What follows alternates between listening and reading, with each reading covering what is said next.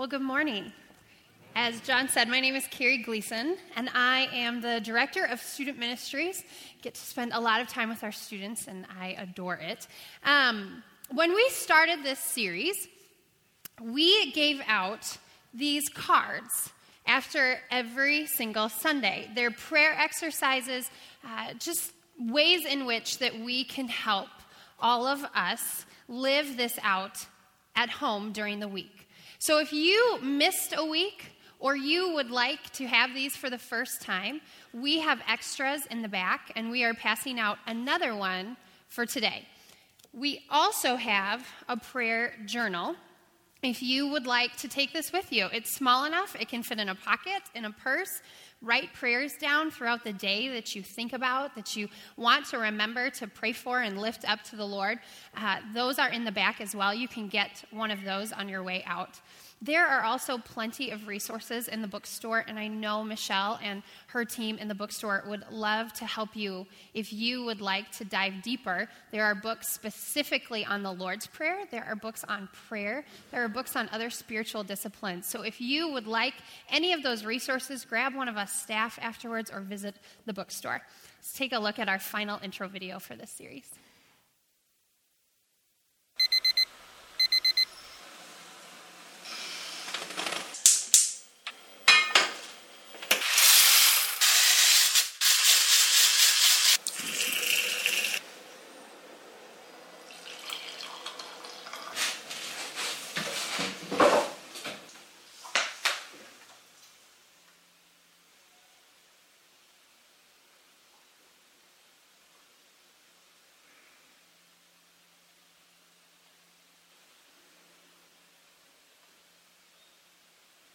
Are you even there?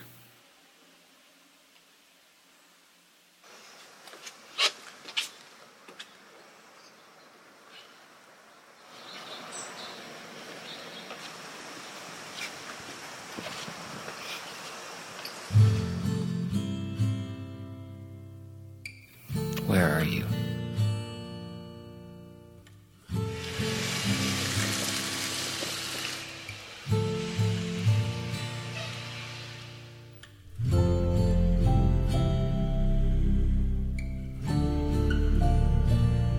And lead us not into temptation,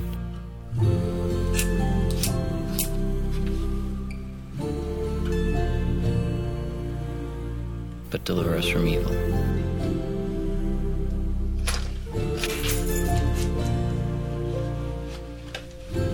For thine is the kingdom, the power,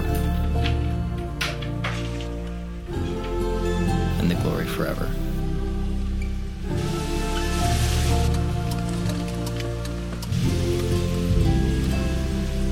Amen.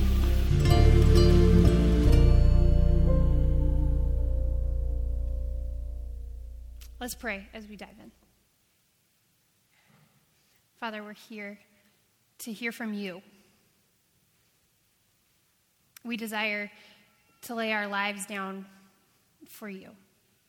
I pray this morning you would meet us, that you would speak to us, that we would have ears to listen and hearts that are open to you. It is in your great name we pray. Amen. I am a frequent visitor of the state of Colorado. I enjoy hiking and being outside. My sister and two of my closest friends live in Colorado, so I'm out there quite a bit. We love hiking around the Boulder area. And over the years of being in youth ministry, I've also gotten to take students to Colorado on a regular basis. I worked for Youth for Christ for 10 years, and our camps and ski trips always took us out to Colorado. So one summer, when we were in Colorado, we were at a beautiful location right outside of Colorado Springs in Pike National Forest. And my girls asked if we could go on a hike. I said, sure. Why not? I love being outside. And most of the time, if a student asks to do something that's not dangerous or harmful to them, or I have their parents' permission, I will say yes to whatever they want to do. And so we went on a hike. And it started a little something like this. But what happened very quickly after we started was we went up about 800 to 900 feet in elevation in a very quick amount of time. And the girls on this hike decided they wanted it to be a race.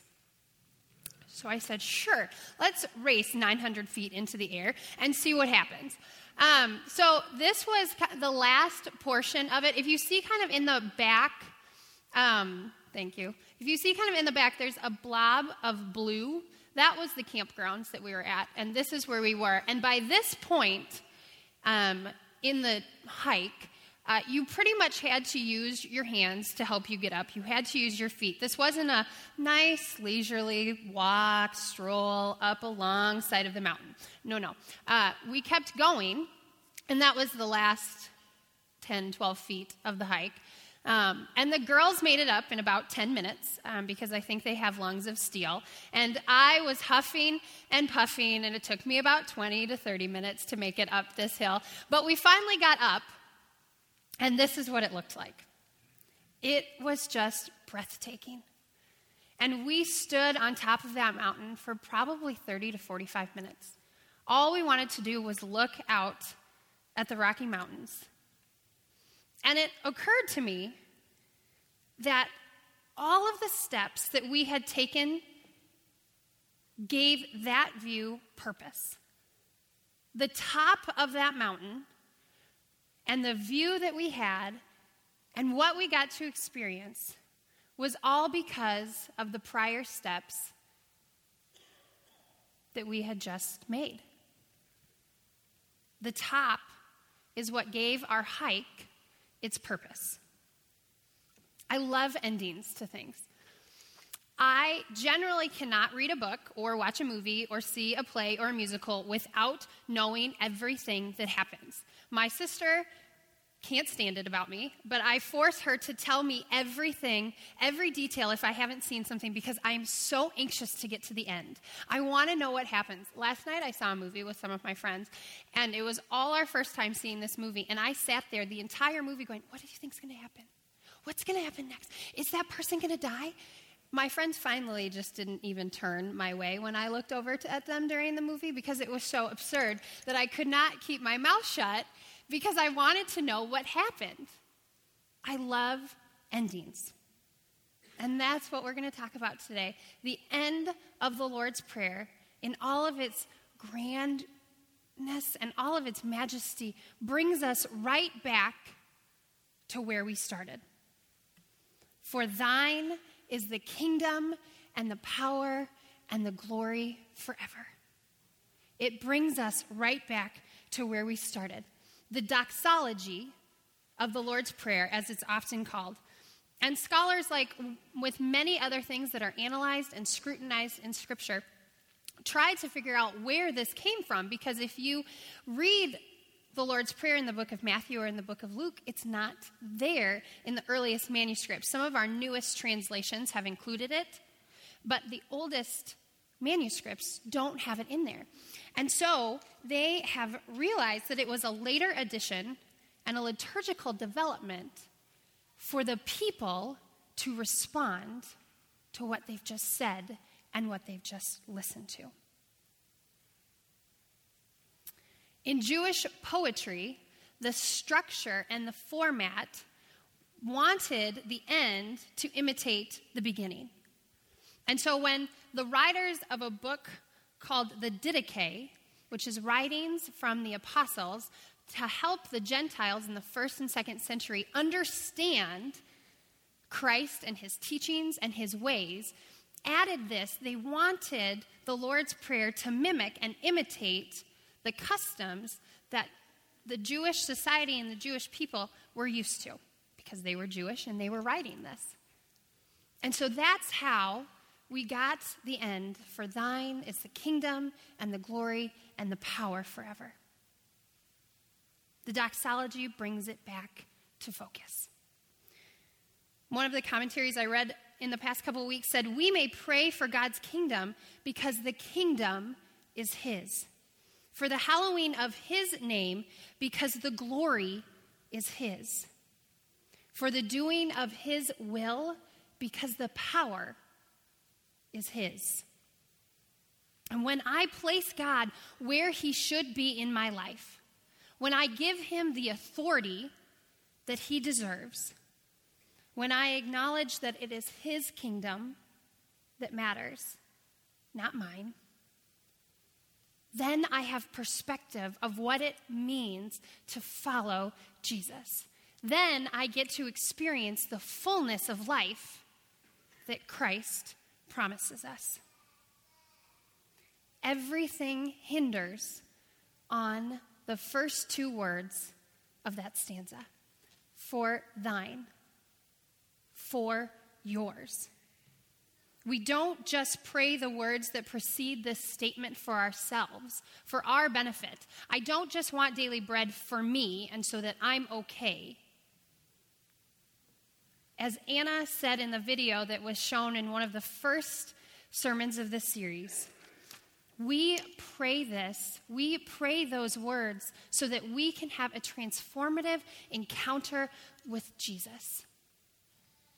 So that I come face to face with my selfishness, with my deceit, with the fact that I want it all to be about me. And I encounter Christ, who says it's my kingdom. And in that, I find freedom.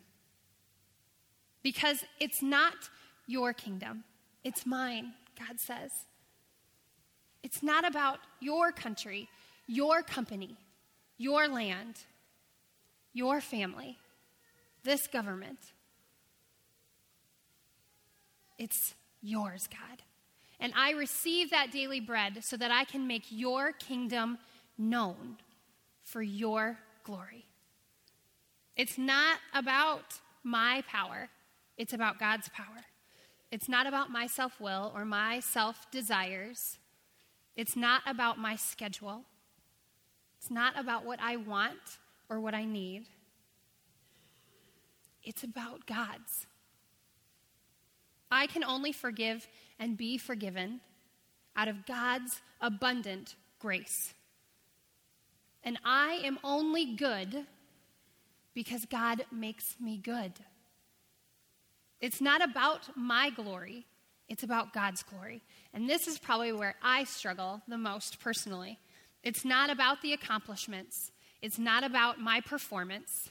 It's not about how much credit I can receive for doing something. It's all in the name of Jesus, so that he may receive glory through my life. And that is so liberating and so freeing to experience. It is backwards to our culture. Our culture does not preach that. Our culture does not teach us that. But God does, and out of that, we find freedom and the power to live with Jesus. King David had a prayer that was very similar to this doxology. In the book of 1 Chronicles, chapter 29, David gets to the end of his life, and he prays, "O Lord, the God of our ancestor Israel, may you be praised forever and ever. Yours, O Lord, is the greatness, the power, the glory, the victory, and the majesty. Everything in the heavens and on earth is yours, O Lord, and this is your kingdom. We adore you as the one who is over all things. Wealth and honor come from you alone, for you rule over everything. Power and might are in your hand, and at your discretion people are made great and given strength. O our God, we thank you and praise your glorious name." What do you think it took for David to say those words? Because when I think back to David's story and David's life, there are extremes in David's life. He did not always get it right. He did not always live out of the abundant grace or the relationship with God, the faith that he had. David committed adultery and murder. But David was the chosen one. And David was the man after God's own heart. And then David ignored a desperate plea from one of his daughters to help her and save her. David lived both sides of life, where he was living with God, living out of his relationship with God, and where he was living for himself and living for his daily bread and his needs and his kingdom and his power and his glory. And he got to the end of his life, and he was fully God's. And he said, "It's your glory. It's your power. It's not mine." And it was so similar to how Jesus taught us to pray. N.T. Wright said that the Lord's Prayer is therefore not just a loosely connected string of petitions. It is a prayer for people who are following Jesus on the kingdom journey. Jesus was on the way to Jerusalem to act on behalf of God's name, which had been dragged through the mud by his people when they had turned away from him in rebellion. He was on his way to accomplish the exodus in which the long-awaited kingdom of God would become a reality.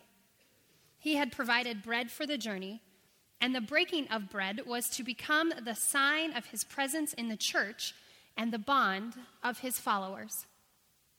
He was already offering forgiveness and would accomplish it completely in his death.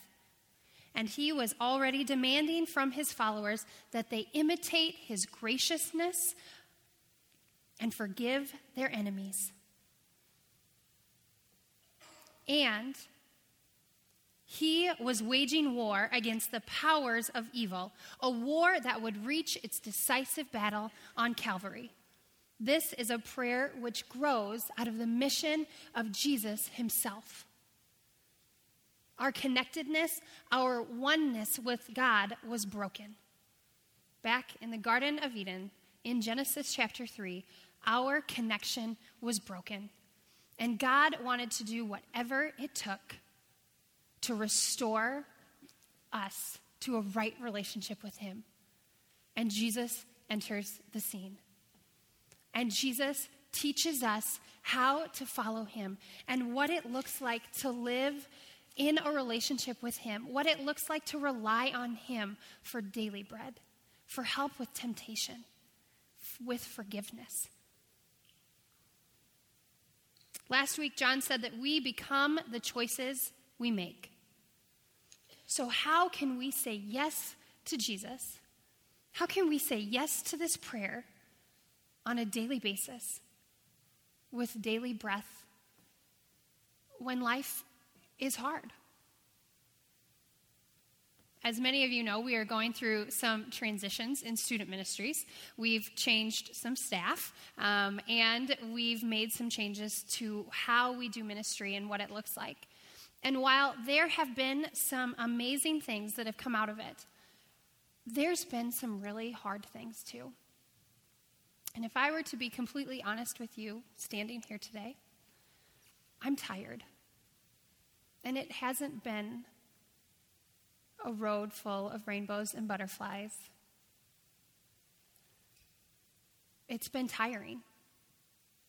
And so I've had to ask myself, in the midst of this season of my life, when transition in general is just hard, what does it look like for me to pray this prayer on a daily basis, to mean it, and to live out of it? I don't think that it means that God is going to show up and give me abundant energy, or that it means that automatically I'm going to be confident about every decision I make, or confident that I am leading in the exact way that I should be leading. I think it means that in the quietness and the stillness of my day, whether that's in the morning, waking up 30 minutes before I would normally wake up, I sit with Jesus. Or it means at night when I get home and I just want to watch TV or read a book, it means that I sit with Jesus. And as I go through my day, sometimes all that means is under my breath, I say, Jesus, help. I don't think that it means that I'm just cured. I don't think it means that I'm just okay.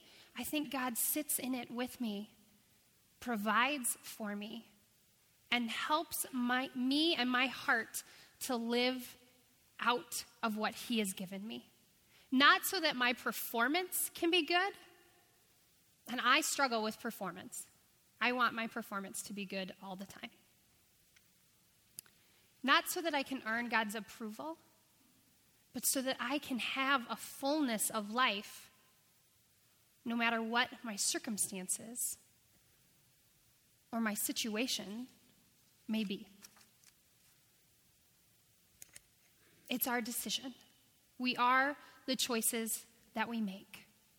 And God is here, whether we are going through some of the greatest times in our life or some of the worst times. And he wants to help us live out of the abundance of grace, the daily bread, the forgiveness, helping us not to go into and fall into temptation. He wants to help us live out of that. It doesn't rest on us because it's not about us.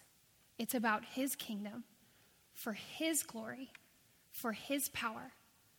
It's about him, and that frees me to care more about his kingdom than my kingdom, and that frees me to live in fullness so that we can be amazed. We can be present. We can be surrendered. We can be cleansed. We can be delivered. We can be his. And as we were getting ready for this sermon, I wanted something that kind of helped us understand what this doxology feels like.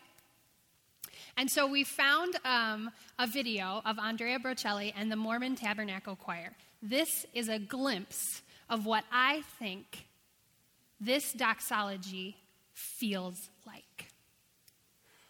For thine is the kingdom and the power and the glory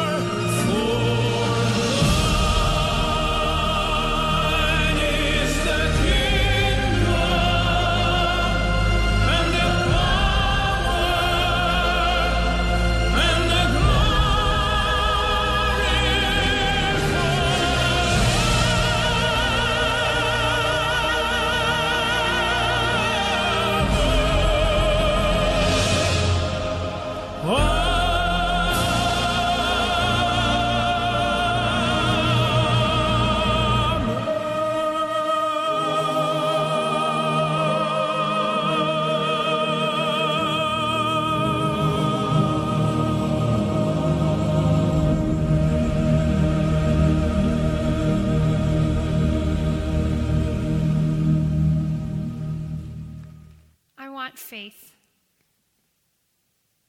like that. Like there is a Mormon Tabernacle Choir behind me all the time, singing me as I go through my day, no matter if I'm tired, no matter if I'm facing a decision at a doctor's office, a difficult relationship, a boardroom full of negative attitudes. I want that in the midst of it all. Amen.